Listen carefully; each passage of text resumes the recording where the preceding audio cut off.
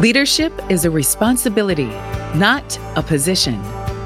Welcome to Leading from the Front with Dr. Gary McGrath, where experienced leaders share their own brand of leadership to help you develop and improve your own leadership capabilities. And now, here's your host, Dr. Gary.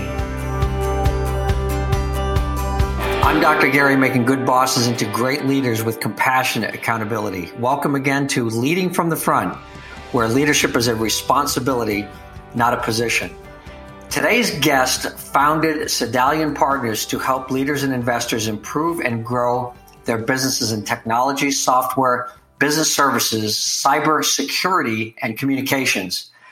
Previously, he was the CEO of Metalogics, sold to Quest Software, IMN, sold to Reynolds & Reynolds, Envoy Worldwide, sold to Nuance, and James Martin & Company, sold to Genpact. I'm starting to think if this gentleman works for you, you're going to get sold, so pay attention. He was a partner at In-Q-Tel, the strategic investment arm of the CIA and U.S. intelligence. He's a co-founder of Delta Payment Solutions, an innovator in the payments industry, and he is a sought-after executive coach to CEOs who are experiencing rapid growth and change. Serves on multiple boards, including Spaulding Rehabilitation, the Physical Medicine Teaching Hospital of the Harvard Medical School, a passion of his that arose from a serious bike accident. I think we'll get into that a little bit today and understand a little bit about resilience. He lives in Boston with his wife and his 3 dogs, a man close to my heart with my dog. So please welcome Ben Levitan. Hi, Ben. Hey, Dr. Gary. How are you? I'm terrific, man. I look forward to hearing about your dogs, of course. We've got to hear about them. And your bicycling. But it sounds like you started off in a lot of different areas. And I don't think that people miss the fact that one of the companies you worked with was a strategic investment arm of the CIA. I've heard of them. Indeed.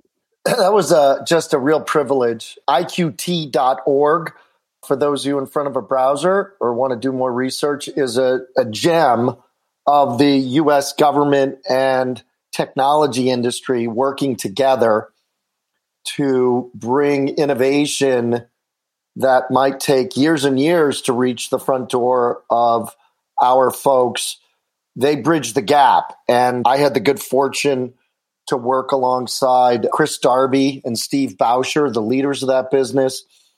Chris had been a professional colleague of mine, and he asked me to join him and the team. And I spent 4 years really enjoying that work and learning an awful lot about the complexities and the challenges of doing our work around the world in intelligence. So, yeah, that was definitely a highlight of my professional experience.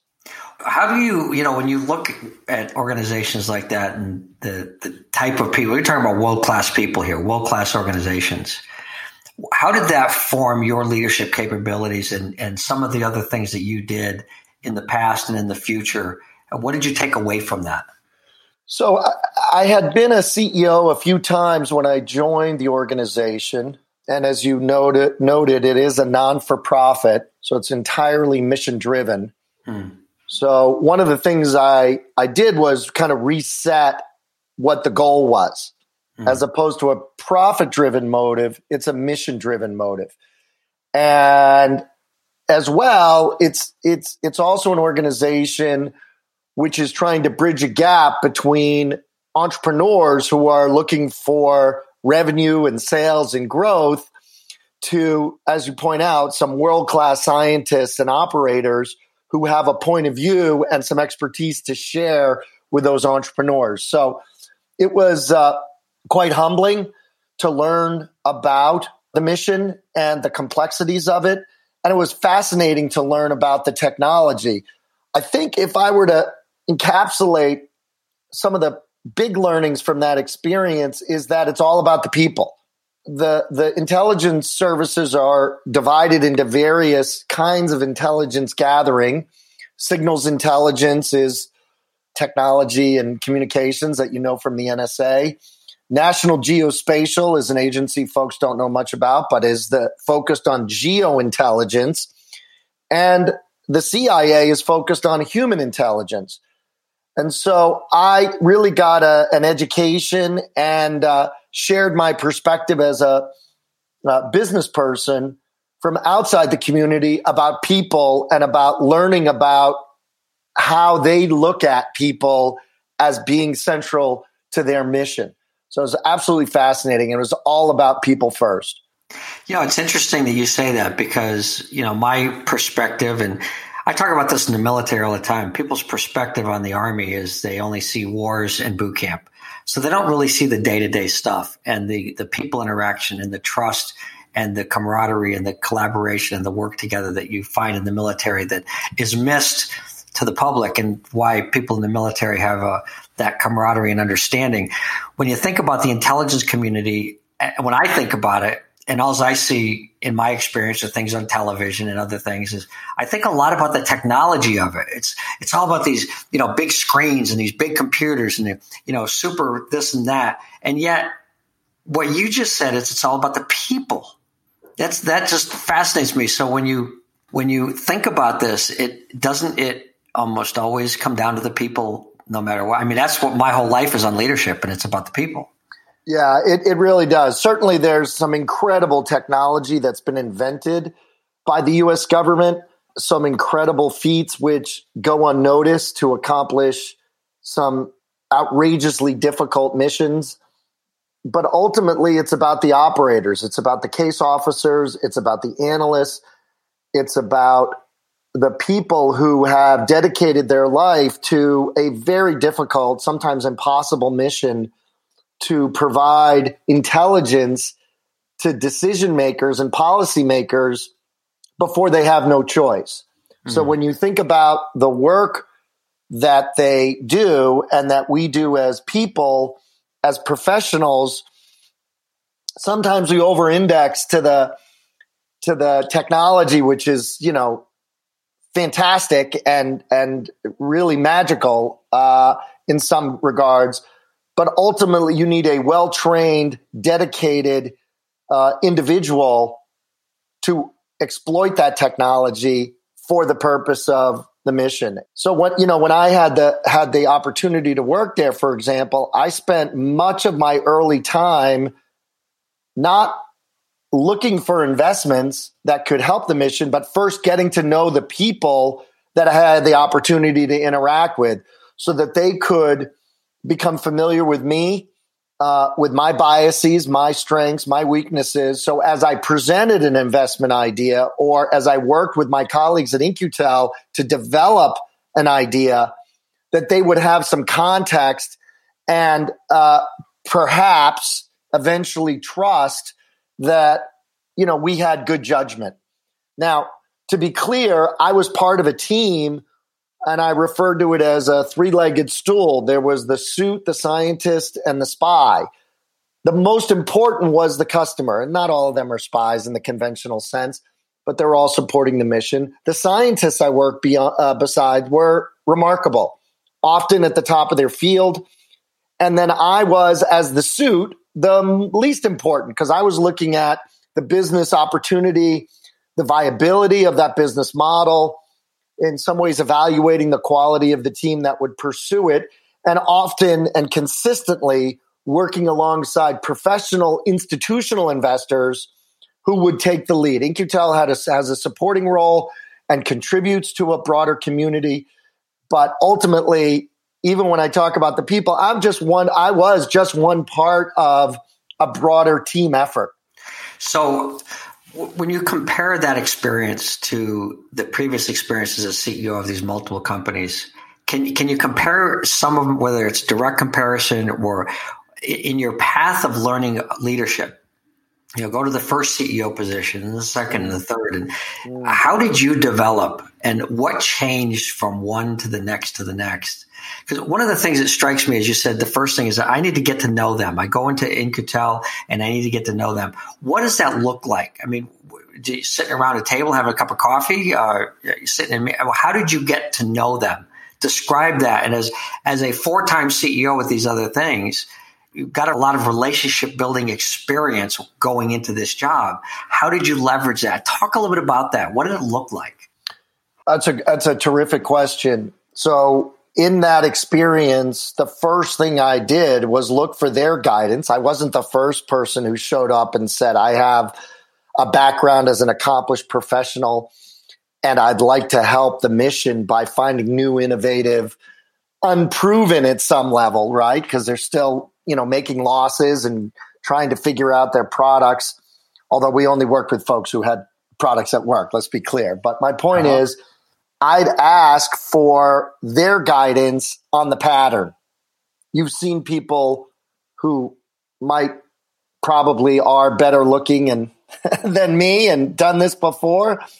What did you like about the way they worked with you? How did they succeed in this role? What errors or breakdowns did you experience that you think with some forewarning and some training I might avoid in service of our collective goal? So I think the expression is the beginner's mind. I certainly came in with a point of view. I had certain ideas that I thought could help the mission. But the fact is that was irrelevant until I had a much deeper understanding about what the pattern of success had been. In-Q-Tel had been around for several years, quite successful. Thank you very much.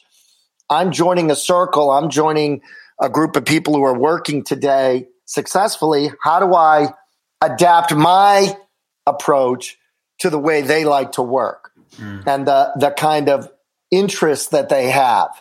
Did you feel that the positions you had as CEO previously help feed into that, where you don't come in with any level of, like you said, the beginner's mind? You don't come in with a level of arrogance or ego.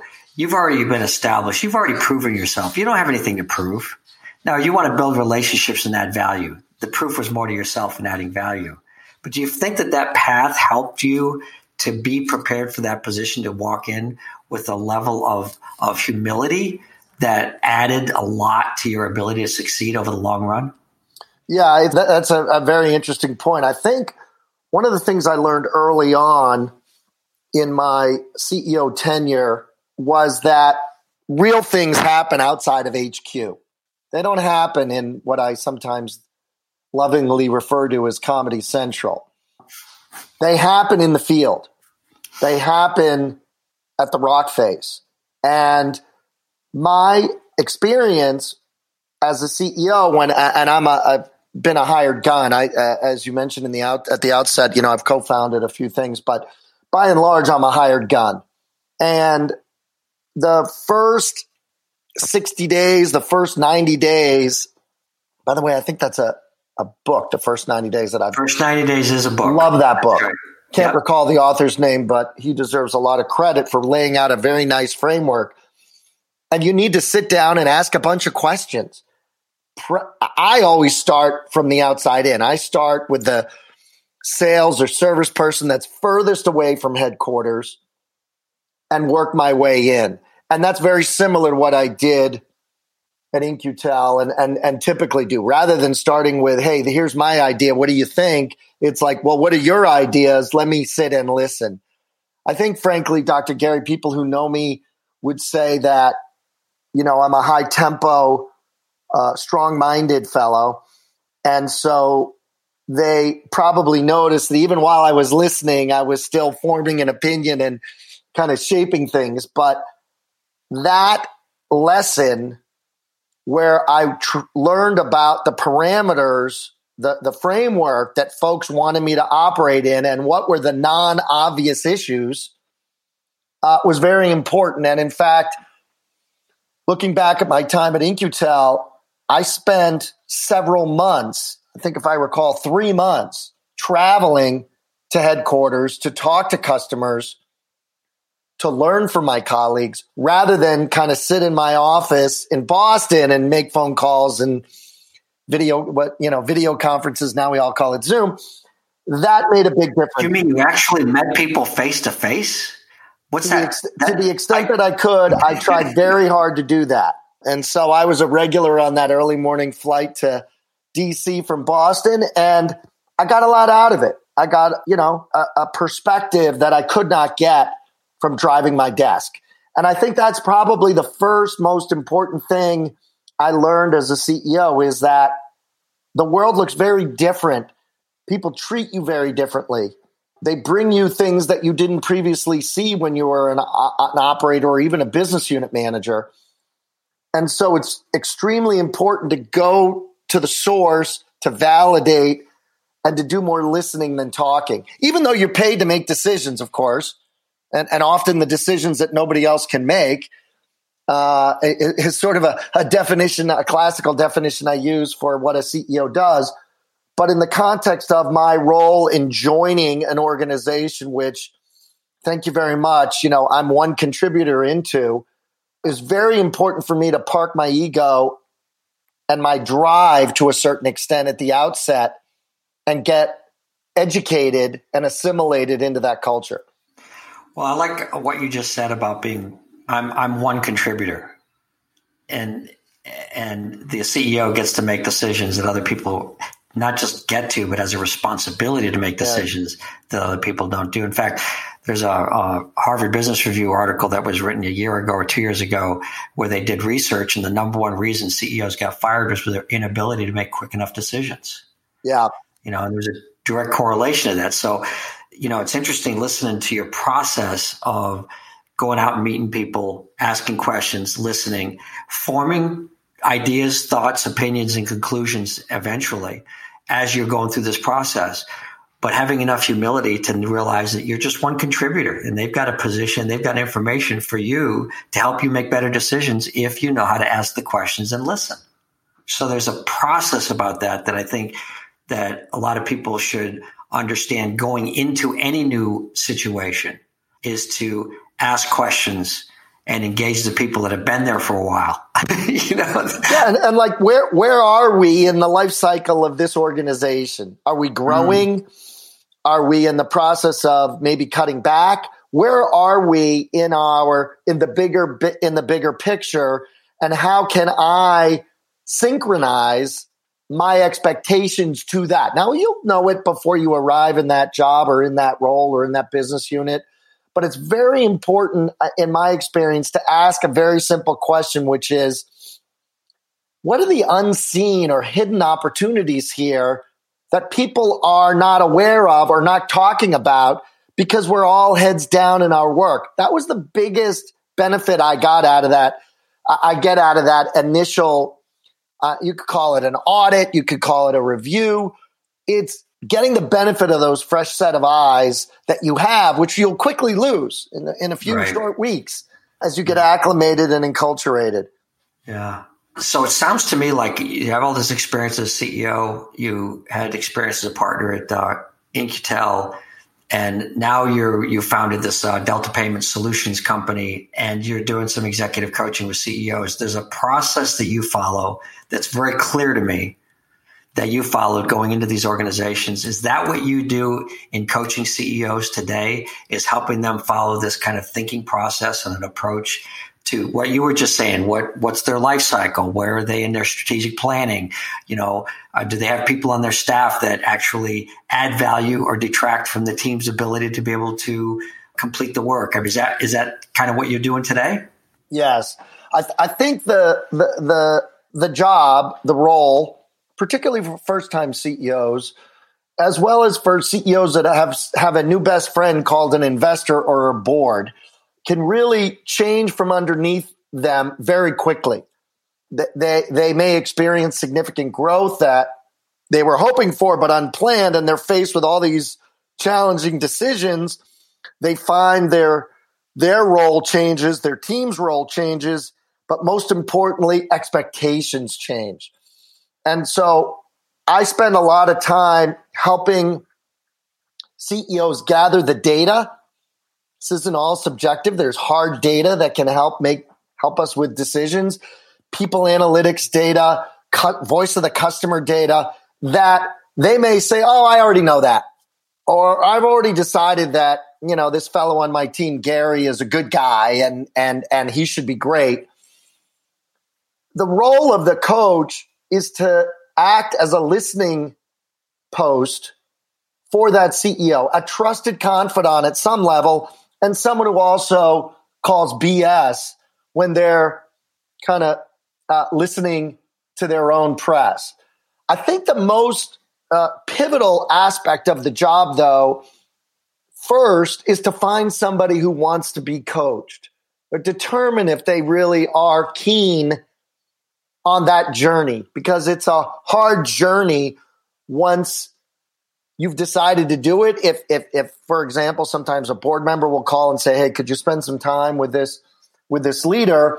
And the leader is clearly uncomfortable with, as I like to call it, going deep. And going deep isn't for everybody. Some folks aren't ready for it. They don't feel vulnerable. They already feel vulnerable enough. They don't want to feel vulnerable to a new person. So I think part of the initial engagement and part of the initial relationship building is sizing up each other and explaining to them, we've got a few principles that we work along with at Sedalian Partners about how we do coaching, and it includes going deep and not being afraid of conflict, and a whole host of other principles that we work with quite regularly to help guide the discussion and to help them achieve more than they thought they would. But absolutely, this is a benefit of the training that I've received, the experiences I've received, and the journey that I'm on to help folks go beyond themselves. Well, I have to say that, there's not too many coaches that can be found out there that have had as many CEO experiences as you've had. And that's very, very valuable to look at different cultures, different leadership teams. And in those experiences, being able to ask CEO the tough questions for them to think and, like you said, go deep and make some of the tough decisions. Being able to ask some very pointed questions about, what if you don't do anything with this or that? And that's often a question that they don't like to think about. I need to do this. I need to do that. Well, what if you don't? What's the impact? Yeah. What if you wait? What if you wait? That's right. And you mentioned earlier this issue of comment about how executives are responsible for making some important and difficult decisions, and figuring out what the amount of data is to make that decision, what the timing is to make that decision, and what are the follow-up consequences from that, I think are extremely important to building a confident and effective executive. And let me just add to that. It's the research, like from the Gallup group, that talks about and strengths, that talks about what followers are looking for: trust, compassion, stability, and hope. And the work that I do with CEOs and executives is like, okay, let's start with trust. If you can't make the tough decision, they're going to eventually lose confidence and trust in you, because now the problem isn't with this other person that's not performing. It's with the leader not being able to make the decision. The leader becomes the issue. And that's a horrible position to be in if you're the CEO. It is. And I've seen that play out many times, where it's genuinely it's genuinely a tough call. God herself doesn't know the answer. Yeah. And you have to make a call because there are demands on you, whether it has to do with cost cutting or an investment to meet a product cycle. And those are lonely decisions. And having an advisor who has the perspective of having been an operator, I work as an investor as well, and having been on boards, right? You get both sides of the table is the way I like to often walk through that kind of discussion. Both sides of the table, meaning, CEO and investor, or CEO and board, or CEO and subordinate. It wasn't that long ago that I was a subordinate. And I think, to my comment about In-Q-Tel, we're all part of a team here. Now, you may be the captain of the team as the CEO, but the fact is understanding the other perspective can make you a very effective decision maker.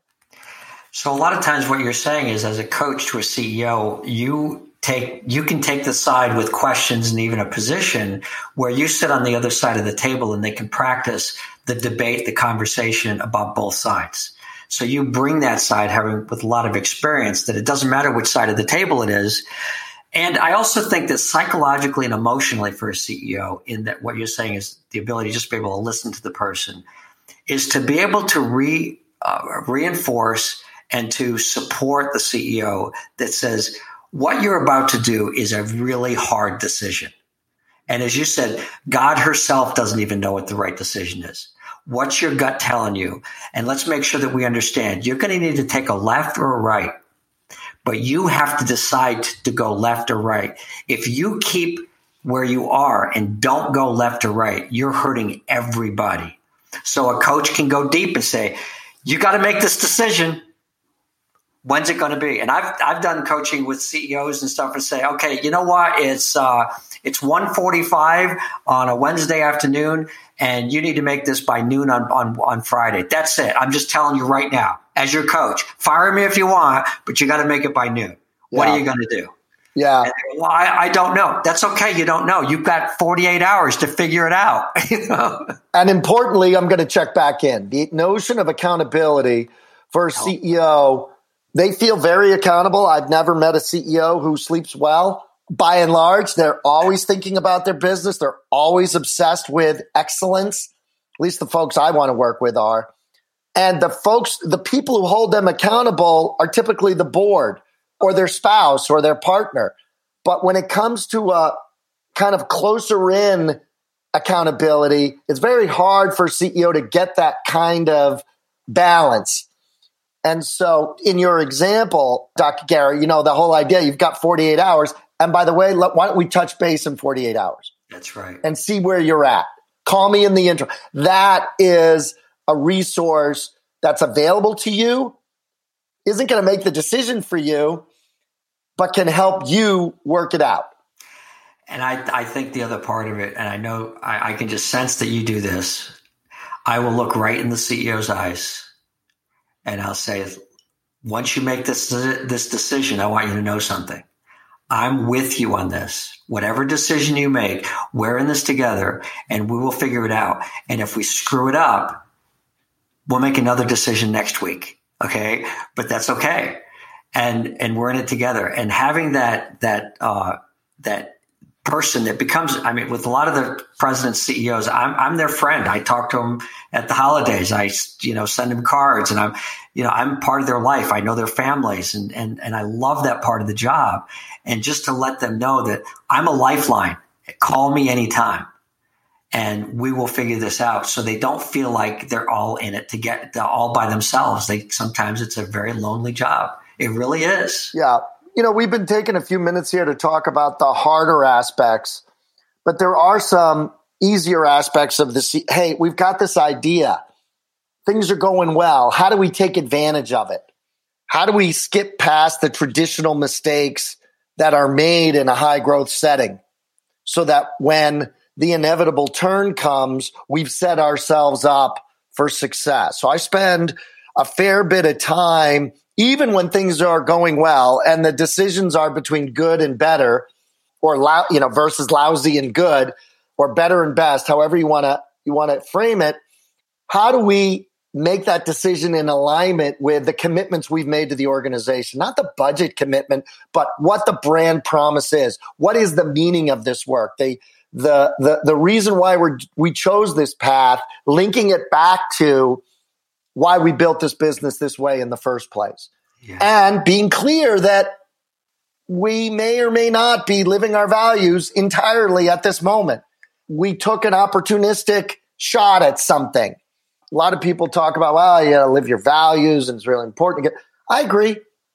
I'm okay with that. But the world's a complicated place. And I think as an advisor, we have the responsibility and frankly, the privilege to recognize that CEOs will make mistakes.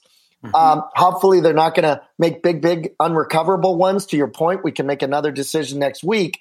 But even when things are good, as they are for some folks right now, some businesses are thriving beyond their wildest imagination because of the impact of the pandemic.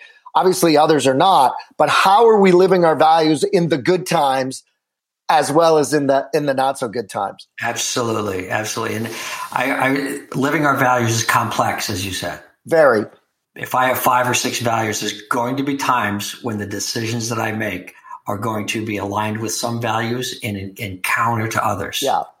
And those are the tough decisions that we have to make no matter what, whether it's a good thing or a negative thing, whatever it might be. Yeah, I think that's very insightful. They will or will not, yes. What's most important is the ability as a leader to explain to people your reasoning behind violating some values, but following some others. This is the way I think about it.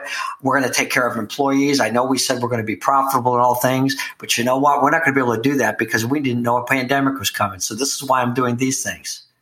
Or I have to be profitable, so I'm going to make some cuts, and that's going to hurt our employees. That's going to violate some of the things and commitments we made to our employees, but I didn't know a pandemic was coming. It can be the same reason, but as leaders, we need to be able to explain ourselves. That is such an important point. You mentioned it earlier about helping folks rehearse the communications about a decision and role play. I spend a fair bit of time working on in the what I refer to as the communication arts, and in this highly connected, multi-window world we live in, multi-device world we live in what channel do we want to communicate something? Is that appropriate to put together a short video? Is it better to perhaps write an email, a longer email? Should we hold a series of town halls? Yeah. Should we make it a small group activity? This kind of planning is extremely important to the success of the message landing. You can say, as many leaders say, "Well, I told everybody that. Yeah. I said that to them. It was on the analyst call. It's on the website, of course. It's on the website. Come on, Ben. Right. Right. No. The question I always like, and you're talking about mediums, whether it's website or town hall or video. The one I like is, tell me right now how you're going to give this message. Give it to me right now. Like you said, rehearse it. And they go, what? I said, yeah. Talk to me like I'm an employee right now. We're going to rehearse this. And the looks that I get, this look of fear in their eyes where they've got to, I said, look, just relax. But if you practice it with me, you can screw it up and we'll fix it. If you screw it up with your employees, you might not be able to fix it. Yeah.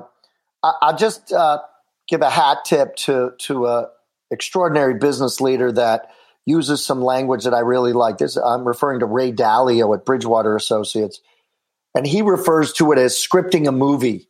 Mm-hmm. You're casting a movie. Who's playing what role? What are their lines? How do we want to focus the audience's attention so that it works? And it works for you as the actor, as the person communicating it. You feel like it's authentic and it's true. And it works for the audience that it needs questions answered. And I think that metaphor of scripting a movie or producing a movie, I think, is the language that Ray and the folks at Bridgewater use. I think is very, very valuable metaphor for instead, you use the word rehearsal. When you think of rehearsal, right? It's often in a theatrical sense. And this, communication is something that not all folks are built to do. I happen to be an extroverted person. You're obviously extroverted as well. There are many, many successful CEOs that are more introverted, more uncomfortable the bigger the audience, and need help to work through that barrier to get the message across. And I think recognizing that regardless of your needs, either to be extroverted or to be introverted, you do have to play this role of communicator in chief. And it's not an easy job, and it can make or break you at critical moments around important decisions. It's the job. You're going to have to do it. So I'm gonna take a right hand or a left hand turn here right now, and I want to get personal. And you had talked about, and you put in here, you had a serious bicycle accident, and the impact that that's had on your life, and how has that impacted you, not just in getting involved in some of the nonprofit boards, but just as in the work that you do with CEOs and the work that you do with others in your family. How is having a serious accident like this impacted your life overall? Well, it's a question I don't think about as much as I used to. The accident happened 5 years ago, but I believe it changed me in a lot of ways.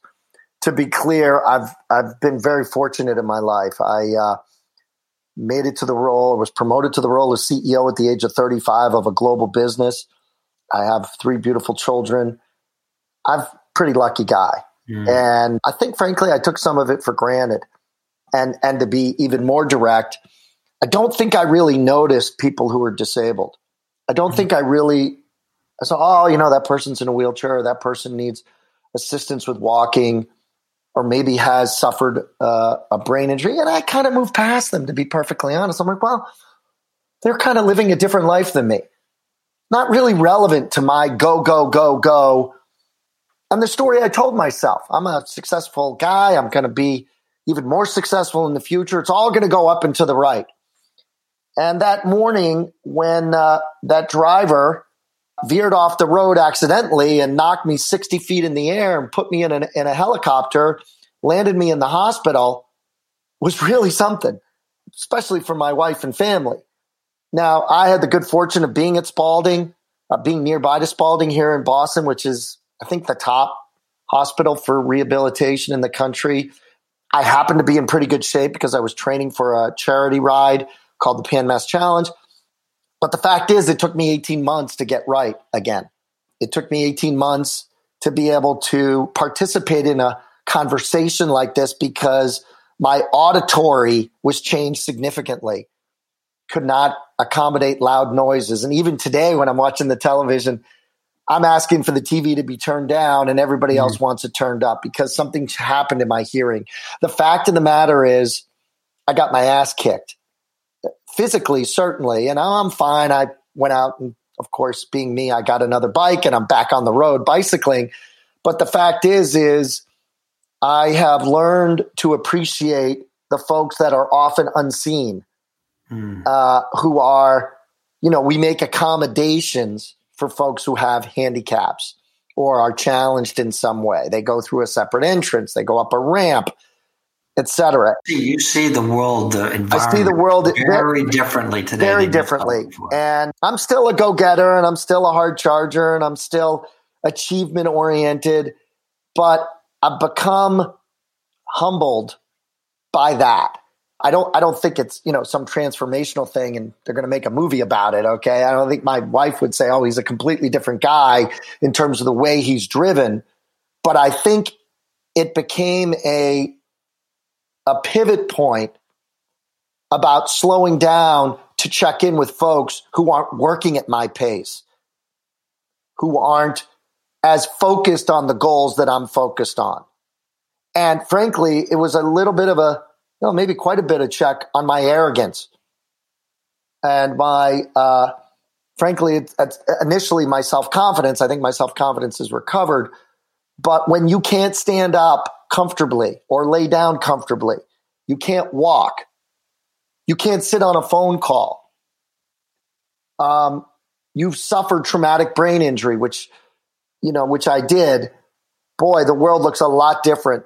And you wish it was a little kinder and a little gentler. And I'm a pretty tough guy, but I've become a lot more aware of those biases I have. And I hope it's made me a little bit of a better person. I certainly am very proud to sit alongside my fellow members and to watch in wonder as they do this work. And, to sum it all up, there's nothing like walking through a hospital and seeing people who look a lot like you, who a few weeks ago were skiing in the mountain or riding their bicycle, and now they're struggling to communicate and live in the conventional way. There's nothing like that to give you a real good gut check on what's important. And I think that's what that bicycling accident meant to me ultimately. And I think that with that thought, whatever happens, we need to be grateful.